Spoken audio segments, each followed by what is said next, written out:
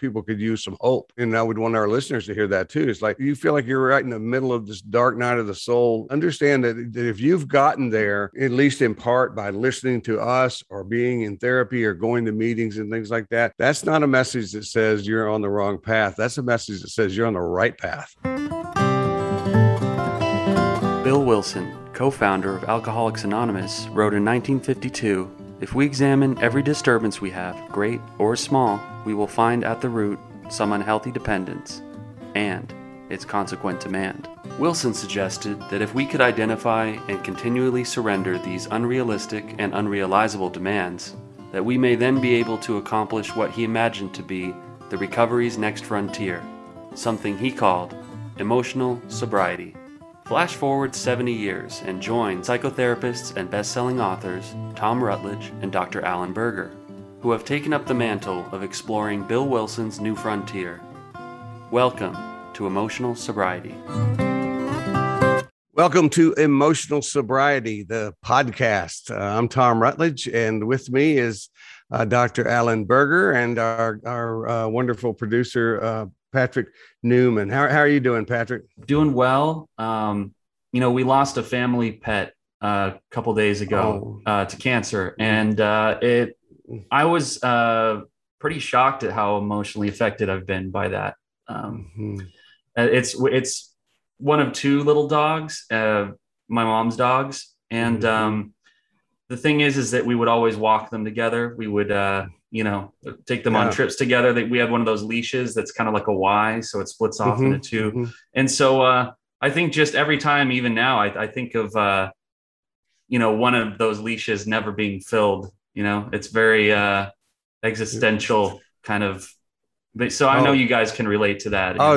They leave blank spots. I mean, it's like you everywhere you look, you see them, and you see all these little things that just. I mean, you forget. You don't even know how many places they are in your life physically until they're gone, and you don't. Yeah, and that's a beautiful. That's a beautiful image, though. That, I mean, in a sad way, but that little leash that just basically is just got the one solo doggy on it now. So I'm so sorry. And it does. Yeah, that's heartbreaking.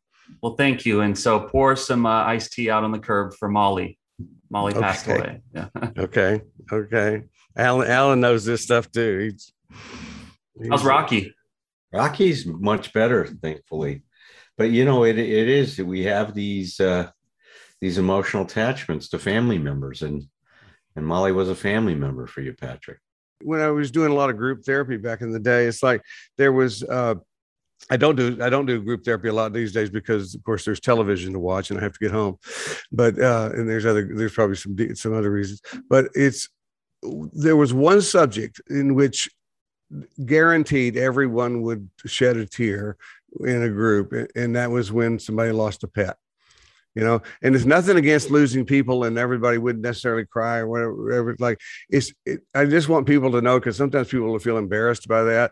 It's like, it's just different. And and we all have our different angle on it. My simple way of thinking about it is these guys are our experience, or really our experience with true unconditional love. It's like, and as human beings, we have some pretty broad conditions we put on people that we have these places where we're very unconditional in lots and lots of ways, but humans aren't capable of absolute unconditional love. It's like these guys do this, they everything they do, they let go. Everything that happens, we let go, and I mean, I can celebrate that in the morning when I give my cat Marcus his pill that he hates, and then immediately afterwards I console him because that bad man just came in and gave him a pill, and he accepts my consolation, he accepts my love, and it's so beautiful. So I think it's a deep hurt. And this was your mom. This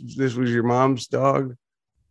It was, I think my mom's the one who got them, because our first family dog passed when I was, when I was just going into college, so a while back. And then she got the two little dogs as like, the successor to the old hound dog. So, but it's a reminder of my own mortality as well. I mean, I definitely found myself looking in the mirror and being like, wow, the batteries are going to run out on me eventually. And that is a very scary thought. Yep. Yep. And hopefully what we do with that is we turn it into a very motivating thought. That's the idea. Yeah. I always say I want my fear of death to be the fear of interruption. That don't bother me now. I'm busy. It's like I'm really having a nice time here, or I'm accomplishing something I want to accomplish, that kind of stuff. And instead of just what I have spent lots of time doing, just sitting around being afraid in general. I want to use my time wisely. So, yeah. I want at least one brilliant manuscript to be like on a hard drive somewhere when they find my body. The next Confederacy dunces, just right there. What a book. And what a sad story. We'll talk about that some other time, but it's like, yeah. You're talking about fear, Tom, and your book was all about that, embracing the fear. And yeah, look, I understand you got some feedback recently on it. Oh yeah, if you don't mind, before we get started with your book, I'd love to share this. As a matter of fact, there's just a short note. It's so cool. This is one, and Alan, tell me if you don't identify with this. It's so cool. Just you go to your check messages and stuff like that, and just every now and then, you get this nice message about somebody who's found one of your books. And it's not, it's like we kind of get used to the people that we see on a regular basis, and they know our material and that kind of stuff. But just out of the blue, somebody else has found that, and it's like I always just think that's so cool that the books are out there doing the work. And carrying the message. And I'd love to read this. It's just real brief. It's from a young woman that says, I just read a copy of Embracing Fear from my local library, which I appreciate the library having it. It resonated with me so much that I bought a copy so I could reread and highlight parts of it. It really made me aware of my relationship with fear and how I've spent, and this goes to the time thing. I've spent my energy avoiding it instead of using the energy to do things that I want to do with my life. Thanks, my cat's in my face, excuse me. Thanks for waking me up, which I love that line. I look forward to reading more of your work. So I immediately responded back to her, of course, and told her about, in case she didn't know about our Thursday night group and our podcast, and hope she will join us. But if you are listening to our podcast today, thank you very much for that wonderful feedback. And don't think we ever take any of that for granted. We don't. Right on. It means a lot. It really does. It's in one way it reflects that the word we're getting out there and the things we're sharing are making a difference for people, and that's really why we're doing this. Is that we get to share some of what's been shared with us, and hopefully it's going to help somebody figure something out in a better way in their life. Right. Well, in the simplest form, I always just say writers need readers. Yeah. There is no purpose for us unless there's readers on the other side. So I appreciate it. So, but speaking of that, let's get back to your book. Well, that's what we're doing. We've been walking through, and it's funny she talked about waking up, because that we've just finished talking. Wake up, waking up and living consciously, and those were the first two insights, insight 1 and 2. And, I put insight number 3 in this, discerning our emotional dependency, because as we start to wake up and start to bring a more full awareness and consciousness to our life, I think what we start to see is that we've been living a life based on contingencies. Now, what do I mean by that? Well, for me, it means it's back to this idea that I'm okay if. See, that's the contingency. And look, I'm not trying to say that that's a terrible thing. Thank God for parents that were willing to take care of us. I'm okay if needs, right? I mean, right. Okay, if mom fed me, I needed her to feed me. So I'm okay if she changes my diaper. Thank God she did it. I'm okay if she picked me up and sung me to sleep or something like that. We need that connection, that responsiveness, that attunement in our life in order to grow and develop. but the arc of development is moving us towards self-support, towards differentiation is another way to say it. And so in order for me to get there, I need to become aware. And this is the way I like to say it, Tom, and I think it makes a lot of sense. I need to become aware of who I'm not. Who I'm not is this person that can stand on my own 2 feet. I was at an NA meeting this morning. I was just sharing with you, and we were talking about step 8. And, when I raised my hand to share, and I said, I just love this step. It turns out on Thursday nights, we've been on step 8 now for quite 3 years. I don't know if we're going to ever get out of step 8. That's right. We love it there, though. I'm having so much fun in step 8. I've never had fun in step 8. I can honestly say that, but I am having a good time in step 8. I mean, come to the fun house in step 8, the step 8 fun house. I mean, that's what we're doing now. And part of the fun is, and see, people don't get this stuff. It's like what I'll never forget what you said, that you got this client sitting there and they're in pain and they're struggling and stuff, and you can't help but to start to get a smile. Yeah. Smile is not not sadistic. It's not sadistic. No, it's a smile knowing I know where this journey is going to go, or the potential. We don't know.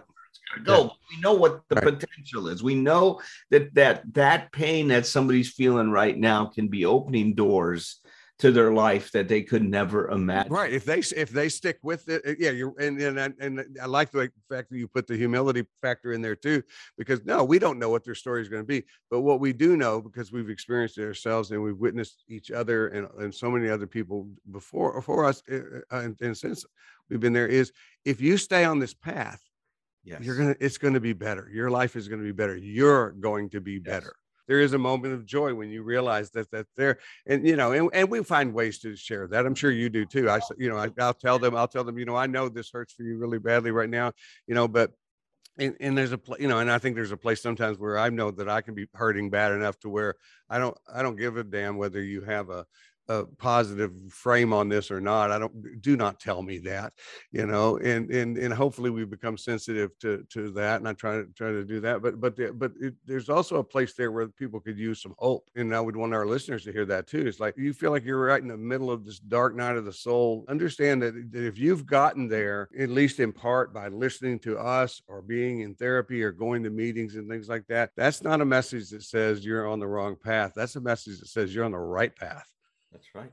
You stay the course. Even if you can't see the light at the end of the tunnel, it doesn't mean it's not there.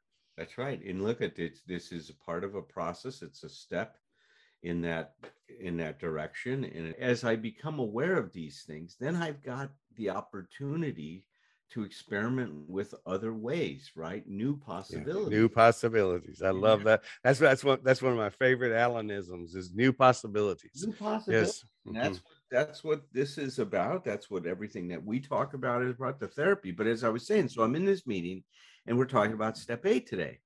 And what I realized is that the way I looked at it this morning, which I'll bring into the meeting on Thursday too, is that another way of thinking about what's happening is that second half of our first step, that our lives had become unmanageable, right?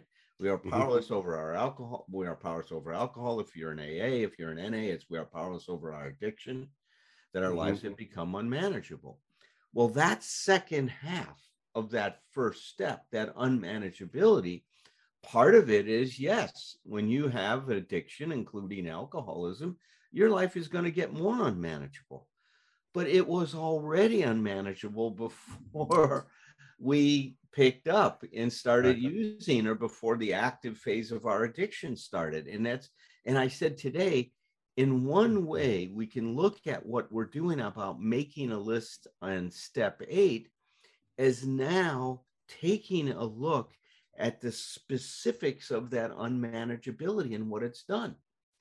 Is how the course of our life, the trajectory we took, had certain consequences, certain sequences of events that were going to follow as a result of the way that we thought that we that would make life work, right? We always come up with these things. Our intention is good, right? We're trying to Right. figure out. Well, yeah. Well, I love this because this is one more of those places where I keep saying to you on Thursday night that I just love how I am getting to see the steps from very different angles in this, and that going back to that second, one of the things I said in the recovery decision thing that I wrote is that the first part of the the first step is not reversible, but by accepting the first part, the second part is reversible. But I never thought of what you just said, which is, how did I get to alcohol in the first place? Because my life was unmanageable, because I was not doing it. I was not equipped to deal with my life. I was not managing it. And it never occurred to me to think of it in terms of, no, the alcohol and the alcoholism did not cause unmanageability. It was one more of my ways of trying to cope. Yeah, that's right. And then what I tied into it, and when I was talking today in the meeting, I said, and today I realized that my unmanageability in life was caused by this other validation, this need I had for life to be a certain way. I called it's a mentality of that my life was contingent. My life was contingent on what you did. Got it. Contingent about what happened. It's what other people did, how things went for me. And it never was centered in what I did. It was always centered in what was going to happen to me. So as soon as I get that, I'm thinking about, I'm going through my whole life thinking of the various places. As soon as I, it's like, wow. My first, it's so funny that the first thing that keeps coming back, and I've said this a few times, I'm obsessed with Susie Valinsky. Mm-hmm. My wife, Jess, doesn't get too upset about this, but I'm obsessed with Susie because in the third grade, I knew Susie Valinsky would have kissed me at recess. My life would have been, I would have been in heaven. I was waiting for that kiss from Susie Valinsky. She never kissed me. She married my friend, actually. My God, what a betrayal. How did I well, now speaking on behalf of the whole respect of science, though, since we can't time travel, we cannot test that.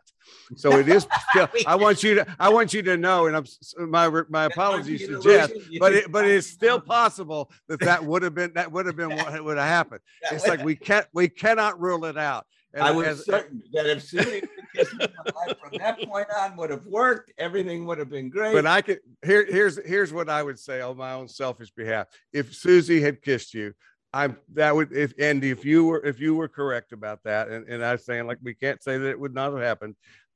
There's no way I would have ever met you. And so I just want to thank Susie for rejecting you. The kiss that I'd like to thank Susie too. Okay. See, thanks, Susie, for the look. And in one way, that is the truth about these things. See, at the time, it just reminds me of another thing. I was talking to someone the other day. I am a fan of this woman by the name of Byron Katie, and she has a very, very specific approach to helping people. She calls it the work. All capitals, right? And she goes into the 4 inquiries when you're struggling with something, is this true? Is it really true? If it was true, what does it mean? What does it mean if it's not true? I mean, it's a great way of challenging your assumptions and expectations and all of this stuff. But one of the things she's also great at, she says, she goes, what is the value? What can you be grateful for that didn't happen? Like, she was working with a woman that was dealing with an incredible loss in her life. And she says, let's just look at a minute from, well, what has that loss brought into your life? And it was amazing because she was doing this in a group, and all these other people said, well, what your loss has done for me is opened me up to the experience I'm having right now with my loss. I mean, and so you start to see these things that you don't think have any value possesses a value that you could have never imagined. But anyway, that's for another show at another time. We're talking about emotional dependency today. And this emotional dependency thing was this life based on a contingency. And that contingency created an I'm okay if mentality. So it I really became so reactive and victimized by everything. You know, when you talked about Yeah. that our victimhood, right, becomes the biggest issue. Well, it's true because it was so connected to what was underneath that, that my well-being was determined by all the things around me that were happening or not happening to me. Mm-hmm. And so I didn't have any sense that I was in any way had agency in my life or the determining force in my life. My center of gravity was out there. And a great, I mean, and this is the great news about emotional sobriety. It's now helping us grow up, where I'm now, instead of being so dependent on out what's happening around me or on the people in my life, I'm starting to experience that my life is determined by what I'm doing, not what they're doing, by the actions I'm taking in my life, by the perspective I bring to my life, by the consciousness that I cultivate in terms of having, by the personal constructs that I challenge and continually try to update to see a better way of being able to connect and deal with what is, by shifting the focus from life should be a certain way to now, how can I be to deal with what's happening?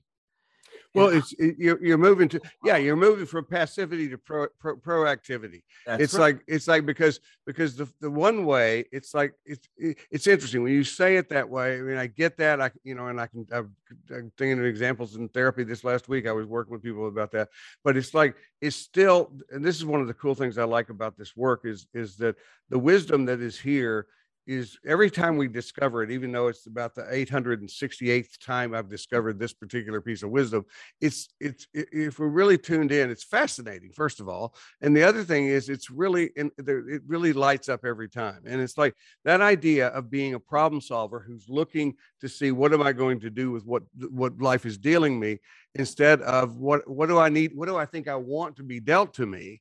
It's like, it's a totally, I mean, it's talk about simple but not easy. It's a beautiful example of simple, not easy. It's a simple concept, and nobody needs to beat themselves up because it's hard as hell to do, because we are so programmed to do it the other way. And be victims. It is what I would call part of a spiritual awakening, right? It is now, if you just think of a spiritual awakening as now an illumination, right? Looking at things from a different point of view, right? And this is a spiritual awakening. It's a spiritual experience to shift your consciousness from this perspective, because it opens up so many possibilities. Like you said, now, it's about what action can I take? How can I digest this experience? How can I now meet this experience to grow myself instead of being victimized by it? I am being inspired by it. Right. Well, and let me just toss it there, because while doing it the way you just said, you're also not there. You're not spending the additional time and wasted energy on evaluating this thing that is happening. Is it a good thing or a bad thing? Is it, it's like, it's a thing. It's like, so you're dealing with it. And a lot of times what we end up doing is just sitting there going like, is this good or bad? And it's amazing how much energy we just leak with that kind of thinking. But that's the way our culture teaches us to do it. That's, so it's normal for us to do that. Yeah. The other thing I see people doing, and I've done, is I just get caught up in my objection.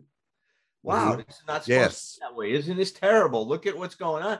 And then, if I'm not aware of that, then I try to get Patrick involved. Patrick, look at that terrible thing. And Patrick and I will both sit there and object together. And, that's what a pity party is, right? I invite and it's called so-called negative bonding. And I having grown up in a family where it was the basis, the glue of my relationship with my siblings, was basically it's it's really tempting, because it's like finding somebody. I was in a situation recently like that, where it's like finding somebody that basically can share a negative view. It's like there's a bit of a high to that. And if you're a smart ass like me, it's fun.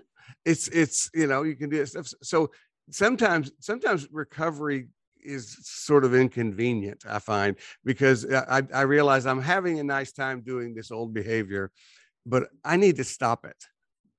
I need not to do it, or I need to change it. And it's like, and if I'm being really honest, I will at times say, okay, well, I'll do that tomorrow, and I might postpone it because I have not mastered this stuff. But it's like it's not all, it doesn't all feel bad, is what I'm saying. It's like sometimes because we can connect. And we can just look at the polarization of the world and our, and that's all through negative bonding, on any political position. It's like the idea of finding, we're trying to find, as therapists, I think we're trying to help people get to a place where we can focus on communication rather than on right or wrong, good or bad, smart or stupid. And I don't want to get off on that either, but I think just the stuff you're talking about is so important. So I lost my own train of thought. It just creates, and see, I think that's the other thing that is, I think, important about this work, and that I love about it. It really starts to create an experience of emotional freedom, and that my freedom is dependent on what I do and how I deal with life, not on what is happening to me, but in terms of what I do, how I deal with what is happening to me, right? Yep. Amen. To the experience I'm having, not the experience. And see, that's the thing that we don't even realize it. Like one woman in this meeting this morning was talking about, and I could just hear how emotionally dependent she was on her mother and dad. She's an adult. She's in her 40s, but she's still caught in that thing. I want their approval. I want them, or I want them to behave in a certain way. I mean, that's the other thing I heard her saying all the time. God, I still don't know how to deal with what's going on with my dad. I just hope he could behave differently when I talk to him and stuff. And it's so interesting that we still get locked into this thing, is that we don't expect what we expect to happen.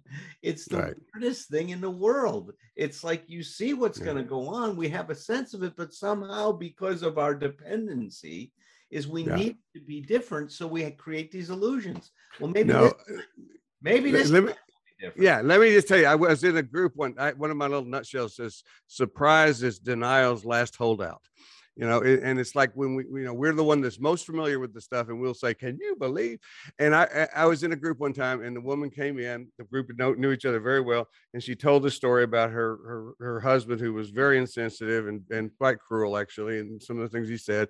And she punctuated it with, can you believe that? And there was like 7 other people in this group. And I mean, they couldn't have done it if they had rehearsed it better. Everybody said, yes, we believe it. and we started talking about how you're the only person here who doesn't believe it. That's right. And that's what you're talking about is like no, it's like we got to stop being surprised by what is absolutely predictable. Would you say, Alan, that seeking environmental support rather than self-support, is that seeking of the environmental support, is that like the natural impulse? It was the first impulse because of our undifferentiation, meaning it wasn't even an impulse. It was the first, it was our experience with reality because of being undifferentiated. We needed the environmental support, right? And when we were in our mother's womb, we were completely dependent on everything she did. She provided us with nourishment. She provided us with oxygen, everything we needed, security, mobility, everything was provided for us, right? When we're born, we take the first step towards supporting ourselves. And isn't it funny? All of these body therapies begin with what? Breath. The first thing we do when we were born is to what? Breathe. We got to breathe. Support ourselves. We were no longer getting oxygen through the umbilical cord. We now had to oxygenate our being. It was our job to inhale and exhale. The umbilical cord wasn't doing it for us anymore. So to me, that's the prototype of self-support. I have to breathe for myself, right? Now, later on in life, I forget this emotionally, because what I want you to do when I'm emotionally dependent on you is please breathe for me. I mean, and you can't do that. I mean, even if you love me to death, you can't breathe for me. I mean, you can give me CPR until I start breathing for myself if I'm in a crisis. But you see what I mean? It's I have to be able to provide that support for my life.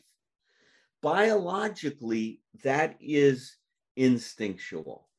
Nobody has to. But Alan, I'm sorry, I just got to say this. It's like I'm listening to in my head to music, you know, all the codependent music of the world that we grew up on, that we love. It's like we say it exactly like that. I cannot live without you. I cannot breathe without you. My heart will stop beating without you. It's like, oh my God. It's like, and I love those songs, but boy, are they codependent. Are they ever? I mean, one of the things I write about in the book, I don't know if it's in this chapter, but I brought in that John Lennon song is "You Can't Do That." You can't do that, yeah. That, right? It's like, you know, it's amazing how emotionally dependent that song is based on. All the That's lyrics right. the song is based on. It's that emotional dependency. So the arc, right? The biological arc is always moving us towards wholeness, meaning able to function and support ourselves in our functioning. That is built in, right? That is our being. In fact, on Thursday night, I read that little sentence from Jung's letter to Bill Wilson when he said, he says that Roland Hazard's thirst for alcohol was a low-level spiritual thirst of our being's need for wholeness. Right? That's how he said it. That idea of moving towards wholeness is really, we see it all the time. Kurt Goldstein saw it. He was a neuropsychologist, a neuropsychiatrist, a neurologist, and he worked with all these brain injured soldiers from World War I. And what he saw is that even with the brain injuries and limitations they had, they tried to optimize their functioning in whatever way they could, given their limitations. So it's not like that process ever stops. And we see that with what we called, you know, used to call them character defects or pathological symptomatology. Today, we just call it adaptations, that we adapted in our families the best way we could with what was available. And we did it around this principle of wholeness. I'm going to adapt to this to ensure my existence, to ensure my wholeness to whatever degree I can. Now, listen, it was compromised because we weren't, you know, what all the things we needed to really take care of ourselves weren't available. We did the best we could with what we had. Now I want to go back to what is your name? Patrick. That's it. It's I get you two boys mixed up. It's like just like my dad did with all of our names. It's like but you were talking about environmental support versus self-support. So to me, I mean, and I'm asking you also, Patrick, if this is part of what you were asking, but it's like, because the question sort of implies, and I don't think you meant it that way, but implies that we need to shift from environmental support to self-support, because obviously this is one of those places where we're talking about adding, not switching. It's like, because it's and what we're teaching is about how it's not about environmental support. It's about how you do that. And it's like, it's coming from the inside out rather than, I need you to fix me. I need to know, but knowing when to reach out and say, I don't have what I need right now. And so I contact one of you or both of you and say, I could use some help. That's not, I want people who are listening to know that we're not saying that's not part of self-support, right? Does that make sense? Yeah, we're not saying that we can become, you know, so individualistic that we don't need anybody. That's not what we're saying. We're saying that the relationship we have with people now is based on a different thing. It's not that I need you to make me okay, but can our relationship inspire me to become more whole? Of course it can. I mean, that's the value of therapy. That's the value of sponsorship in a program. That's the value of going to a meeting. I mean, is that we encourage each other to grow along these spiritual lines, right? I mean, that's what we're doing. I want to read a few of these nutshells that are in the book, right? That I call out in the different chapters with these black boxes, right? But there's a couple of them that I want to call out. So the first one is trouble doesn't mean something is wrong. It means that something is missing. That's one of my. I have my book. I have my book open to that with a paper clip on it. That's one of my very favorites. Missing. It's just that now I have to discover how best to deal with this, and it just means that I haven't developed that capability yet. It doesn't mean I'm wrong. It doesn't mean I'm defective. It means I'm evolving. Read it again. Read it again, so everybody who's listening can get this. This is so important. Trouble doesn't mean something is wrong. It means that something is missing. Something is missing. So now, instead of it that something's wrong with me, it just means that I'm evolving. Now I've got to see what, as Tom said, how do I solve this challenge that life has given me? What can I do to meet this one? And oftentimes it means developing a part of myself that's undeveloped. And now I have an opportunity. Now, what does that mean? I'm moving towards what? My need for wholeness, right? I'm moving towards becoming whole. There was another line in here that I thought that was really great that I wanted to call out. And it says this, it says, before we gain true independence of spirit, autonomy, authentic self-esteem, and mature love, we have to become aware of how we keep ourselves immature. So if I become aware of how I keep myself stuck, my emotional dependency, right? How my emotional dependency keeps me stuck. Now I become aware of that, and the paradoxical theory of change starts to take place. As soon as I own it, a new possibility exists. I don't know why that works so well as it does, but I do know that seems to be the process. We admit we're powerless, we discover power. We admit we're emotionally dependent, we start to see how we can support ourselves. If I admit I'm a liar, I start to become honest. If I admit I'm ignorant, I start to educate myself. That step of owning what's going on for us is so important. Now, I know for me, one of the things that kept me so stuck, Patrick, was these ideas of who I was supposed to be. I wasn't supposed to be ignorant. Somehow I was supposed to have all of these knowledge just somehow given to me. I don't know where that illusion came from, but it was ridiculous. It's like I had these ideas that who I was supposed to be was nothing with who I was. So I rejected myself and I tried to be this idealized self, right? And I was such a phony. It was incredible.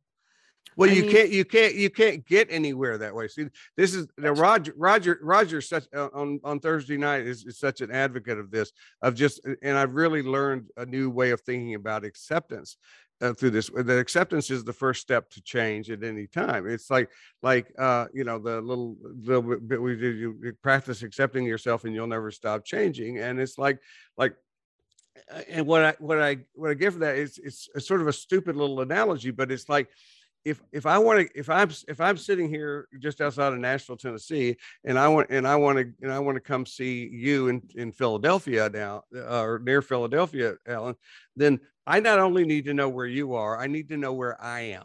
Right. And if I take the directions that Patrick would give me, but his directions are from California, and I try to set out in my little car to go find you with his directions, I am immediately lost because I have not accepted where I am. And that's the simple truth about what you're saying with that is like it's like accept what is really true, and immediately you're unstuck. Yeah, that's right.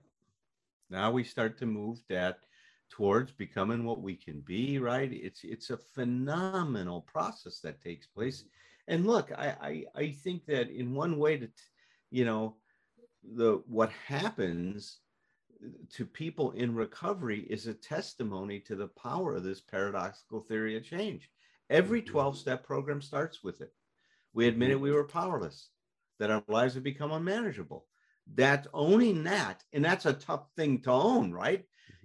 Bill called it, every natural instinct cries out against admitting our powerlessness. We don't want to do that. We don't want to think of ourselves as that way. We want to think of ourselves as controlling things, right? As being able to handle things and stuff like that. But when we accept that, as Tom is saying, when I own that that's the case, now new possibilities present themselves to us.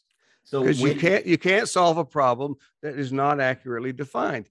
We know that in medicine all the time. If this doctor is treating me and I'm not getting better, let's go back and get a second opinion. It's the fucking wrong diagnosis. That's right. That's the problem definition. So if we want to help, but we want somebody to help me because I'm a guy who's just a little low on power rather than powerless. Yep. It's we most all of us have tried it that way. It's like that's not going to get anywhere because it's the wrong definition of the problem. Well said, Tom. Well said. Yeah. Where does that paradox come from, by the way? The paradoxical theory of change? Yeah. I think it's been around forever. I mean, many people attributed that idea to Fritz Perls and Gestalt therapy, is that the paradoxical theory of change is what people would do in Gestalt therapy. So if let's say, instead of just trying to will someone to change, right? Well, if you want to do it, just set up your goals, right? That's one source. Like that would be one thing, is that if people were just rational beings and you said, all right, you want to stop drinking, let's just go ahead and I'll tell you as your therapist, let's work out a plan on you to stop drinking. Well, if it was that simple, we wouldn't need therapists. You put your mind to it and you're going to do it. And there's a whole philosophy around that. And that works to some degree. I'm not throwing that in the baby out with the bathwater. I'm not saying it's not important to set goals in your life, not important to strive for those things, all that. But with these emotional issues, we know that there are other forces involved. There are other forces involved. And that it's not just a matter of putting your mind to it, but it's starting to understand yourself in all of the forces that are involved in terms of what's creating your behavior. And many of those things can be outside of our awareness. So see, I think that what I'm so excited about, and I imagine Tom feels this way too, is when I help somebody see something that they're unaware of, they have this aha moment. Yeah. Oh my God. Really? Yeah. I get it now. I see how that relates to what I'm going through. I see how this experience I had relates to this experience and what I'm doing. And at that moment when they own, wow, I see what I'm doing, now they see a new possibility. Mm-hmm. It's a phenomenal thing, man. It really is. It's part of what keeps me so excited about the work. Yeah. That paradoxical thing also happens in relationships. And so one of the things that I'll tell people a lot of times, like you were talking about the woman in the meeting, talking about how she wanted her parents to be different, the truth is it doesn't guarantee that this will happen. There's no formula that says that. But what I'll tell people is you're actually more likely to see change in the person you want change in when you let go and stop trying to change them. That's right. Now, the trick is you have to actually let go and stop trying to change it. Because when people get a hold of that concept, they'll do that. They'll go like, okay, but then they realize later, I'm just pretending to stop because I'm waiting, because if I stop acting like I'm changing you, then you're supposed to change. And it's like that won't, it's amazing how long we'll hold on to that. But it's like when we really let go, and sometimes it comes out as simple as, how many times you get to a thing where somebody's talking about somebody in their family and the invisible policy manual clearly has the rule that says you don't talk about these things directly. And you just simply ask the person, have you ever asked that person to do that differently? Right. No. Well, why not? Let's try that, and sometimes that'll work. Sometimes it may not, but it's like, again, new possibilities, things we've not considered before. That's right. That's right. Well, this has been it's great. I love digging into these chapters because it's fun to revisit writing this book. Mm-hmm. It takes me back to some of those great moments I had with Vince when we were having some of these and stuff like that. I just wanted to call out one other great line from the book is expectations are resentments under construction. I like that one. I love it. Love it. They sure are. And emotional dependency generates a lot of those. As I said before, that I think the pathway to this whole thing is that our emotional dependency generates these claims and demands on life, that life needs to be this way for me to be okay. Those then consciously become, because we're not going to call them claims and demands. We're all too modest for that. I'm not going to say, I demand that you do. I mean, some people do that. Right. Yeah. No. Narcissistic, but most people aren't going to say, I demand, Patrick, that you're perfect. Right. You're not going to say that because you know how absurd that is and how, how outrageous it is. Right. So what it does is that what we do is we now manipulate that and we water it down. And I think it's like we take this thing and we coat it with something that looks more acceptable. So now it becomes an expectation. So if it's an expectation and it becomes then an unenforceable rule and how we should be, it's more acceptable consciously than saying, I demand that you're like this, or I demand that you do everything and you have every thought in your consciousness to take care of my emotional well-being. Well, if I said that to you, you'd say, God, Alan, you're asking a lot of me.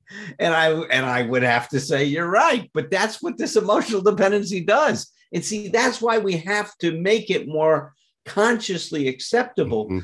So we now modify these demands and claims into expectations, unenforceable rules and shoulds. And I love that. And disappointment. See, that's because this is my jam here. I spent years doing this. It's like I will let Patrick know what my expectations are very clearly, but it's going to be through my disappointment that I may not even be saying to him. He may even ask me, "Are you disappointed?" I go, "No, it's okay. Yeah. It's all right. Don't worry about me." Subtle, man. See, subtly manipulative with this stuff, but it's so important to become aware of this process, because the minute I see that what I'm doing is trying to get you to do what I need to be doing for myself, now all kinds of new possibilities. It goes from blame to empowerment. And that's such an important thing, is instead of me blaming the world and people for what they're not doing to make me feel better, I become empowered to see what I can do to feel better. That phrase, Alan, blame to empowerment. It's like because when you said that, I love that so much. I thought, okay, what do I? Well, I see it as such a huge expanse between those two. But in this case, what you're doing is you're demonstrating how this is actually can be a very organic, natural process with the power of awareness. Right. If you can do that, which, what we do with awareness is we fuck everything up for ourselves. I heard somebody say in AA years ago, we can't stop anybody from drinking, but we can take the fun out of it. Yeah. And it's like, and that's what we do as therapists. We bring people's awareness up. So, and you and I, we all know, the three of us, however crazy, dysfunctional, or asshole like I've ever been, however drunk I've ever been, I still have the capacity to be that, but I can't do it without knowing what I'm doing. And that makes it no fun at all. And it inspires me to basically keep thinking in my recovery, because once we can shine that light on something, and you're saying that insight that people can have, it changes so much. So let's what I'd like to suggest, gentlemen, if this is okay with you, is next week, let's stay on this chapter, because I just want to explore this concept of emotional center of gravity. Yes. I really think it's deserving of a whole show in itself, because it's so powerful, practical, useful in terms of understanding these things. So next week, we'll stay on this chapter, discerning our emotional dependency, and we'll explore this emotional center of gravity. See you guys next week. Tend your life. Tend your myth. Cultivate your narrative with whomever you're with. Then with glass in hand and children on one knee, bring some stories, bring your stories back to me. It ain't a crime to be a human. Never be ashamed to be yourself. Rest assured that whatever you're doing will entertain me like nobody else. So here's to us, my old friends, until it's time to drink the wine and break the bread again. With glass in hand and children on one knee. Bring some stories, bring your stories back to me.